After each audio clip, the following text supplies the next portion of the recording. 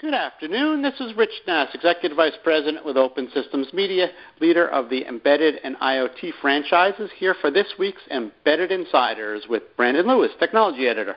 I guess it's good morning for you, Brandon. How are you?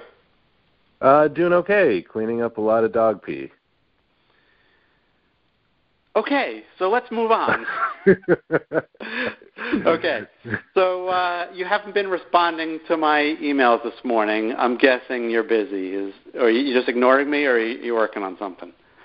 I'm trying to finish up this article. Actually, I've just finished. Last period was just penned on an article on deception networks, which is a pretty intriguing new technology for cybersecurity and any connected industry space. All right, hang on a sec. Back me up to 20,000 feet. What are you talking about, deception networks? So a deception network is basically, are you familiar with a honeypot and what that is? Yep, I sure am, and I'm sure our readers are as well. Well, for those people that aren't familiar with a honeypot, basically what a honeypot is it's just basically a pseudo system that exists on a network, and it's designed to sort of bait hackers into attacking it, at which point security professionals who are monitoring the honeypot really closely can take preventative measures like shutting down the network, isolating the attack, et cetera, et cetera. The problem with a honeypot, though, is that it's not a real system. And for an advanced attacker, that becomes really obvious. So if you're hold on. If it's not a real system, what is it? It's usually just a collection of data to make it look, from an attacker's perspective, like it's some sort of network endpoint or perhaps a gateway that they can enter the network and move laterally from. It's not an actual system. There's no piece of hardware out there. It's just basically think of it like a virtual machine that's spun up, but it doesn't have any like log data associated with it. Or if you're in an IT environment, you're not going to see any web browsing history. So when an advanced attacker comes in and they're looking closely at the system that they're about to try to compromise, it doesn't have any of the characteristics that a real system would have. So I guess it just doesn't have its realness. That sounds like an open invitation, like as a challenge to somebody. Especially people who are, of the, I don't say looking to do something evil, but just engineers like challenges, and that sounds like a real one. Well, I think that's actually sort of the point. I mean, a honeypot is basically it's a trap. It's bait for a hacker. Look, hey, let's come on in and try and compromise this system so that I can gain access to the rest of the network. The obvious point of that being that then whoever's defending the network is looking at this honeypot, and because it's not a real system, if anything starts happening with this system, it's fairly obvious that somebody or something is going on that shouldn't be. But there has to be an entryway from that honeypot into the actual back end of the system, because the system administrator obviously has that access. Well, I think this is one of the problems with the honeypot architecture too, is that it kind of assumes that somebody eventually is going to be able to make its way onto the system, right? Okay, so what's the answer? Or is Well, that's a curious question, and this is where deception networks and other sorts of technology come in. As we know, there are all sorts of security technologies out there like antivirus software and firewalls and things like that, intrusion detection systems. But one of the problems that the security industry faces is, as we know, there aren't nearly enough security professionals to defend all of the networks in the world from all of the possible attacks. And a lot of these original traditional security measures end up shooting off alerts, and so many of them that security professionals end up just ignoring them, and that's what's called alert fatigue. So you have this antivirus software that says, hey, there's potentially a virus in this system.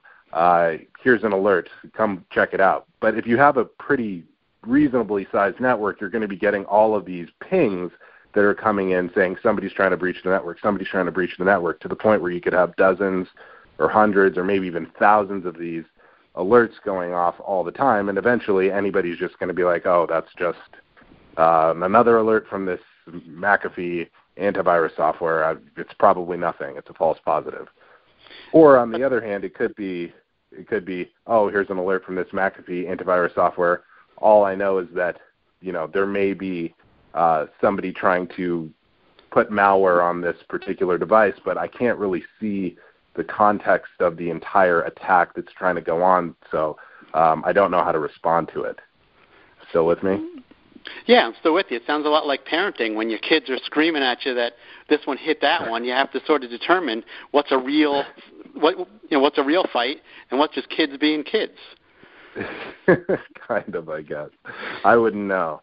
But anyway, the point is that once hackers get onto the network, past these traditional security measures, we're kind of assuming at this point, which is a little bit dangerous, that a hacker will be able to get onto the network at some point. But what we really want to protect or prevent is the hackers getting on the network, moving laterally, and then staying within the network environment for extended periods of time. Last year, FireEye, the security company, put out this report that said the average time for the dwell time for an attack or piece of malware is 146 days. So that's a ton of time that an attacker... Yeah, that's almost 6 months or 5 months, right? So these attacks are existing within the corporate or industrial or whatever connected environment for almost 5 months. And during that time, on the one hand, you could have serious data siphoning, data theft, et cetera. And then probably in the worst case scenario, you could have something like Stuxnet, which is capable of actually destroying physical equipment or deleting sensitive files completely.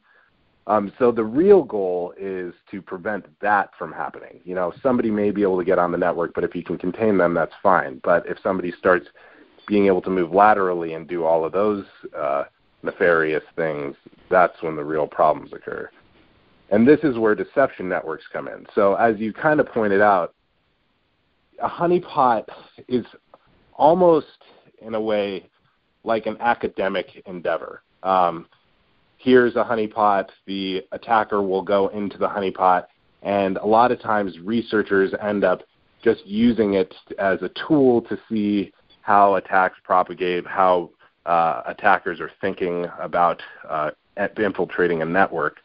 A deception network, that technology, on the other hand, is kind of like a honeypot on steroids in that it's actually part of the real network and is installed on the systems within the network. So instead of having a fake system, you end up having fake files, fake administrator accounts, other fake data, fake components that are actually on a system side by side with real accounts, applications, files, etc.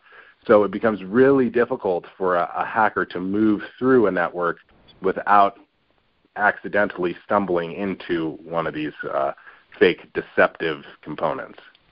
Very interesting, very interesting. And you just penned an article on this, you said, about that has more information?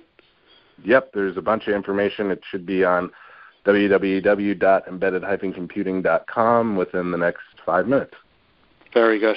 Okay, well, I look forward to seeing that. Sure thing. That was Brandon Lewis with a very good explanation of how these honeypots and deceptive networks are all connected and how they work.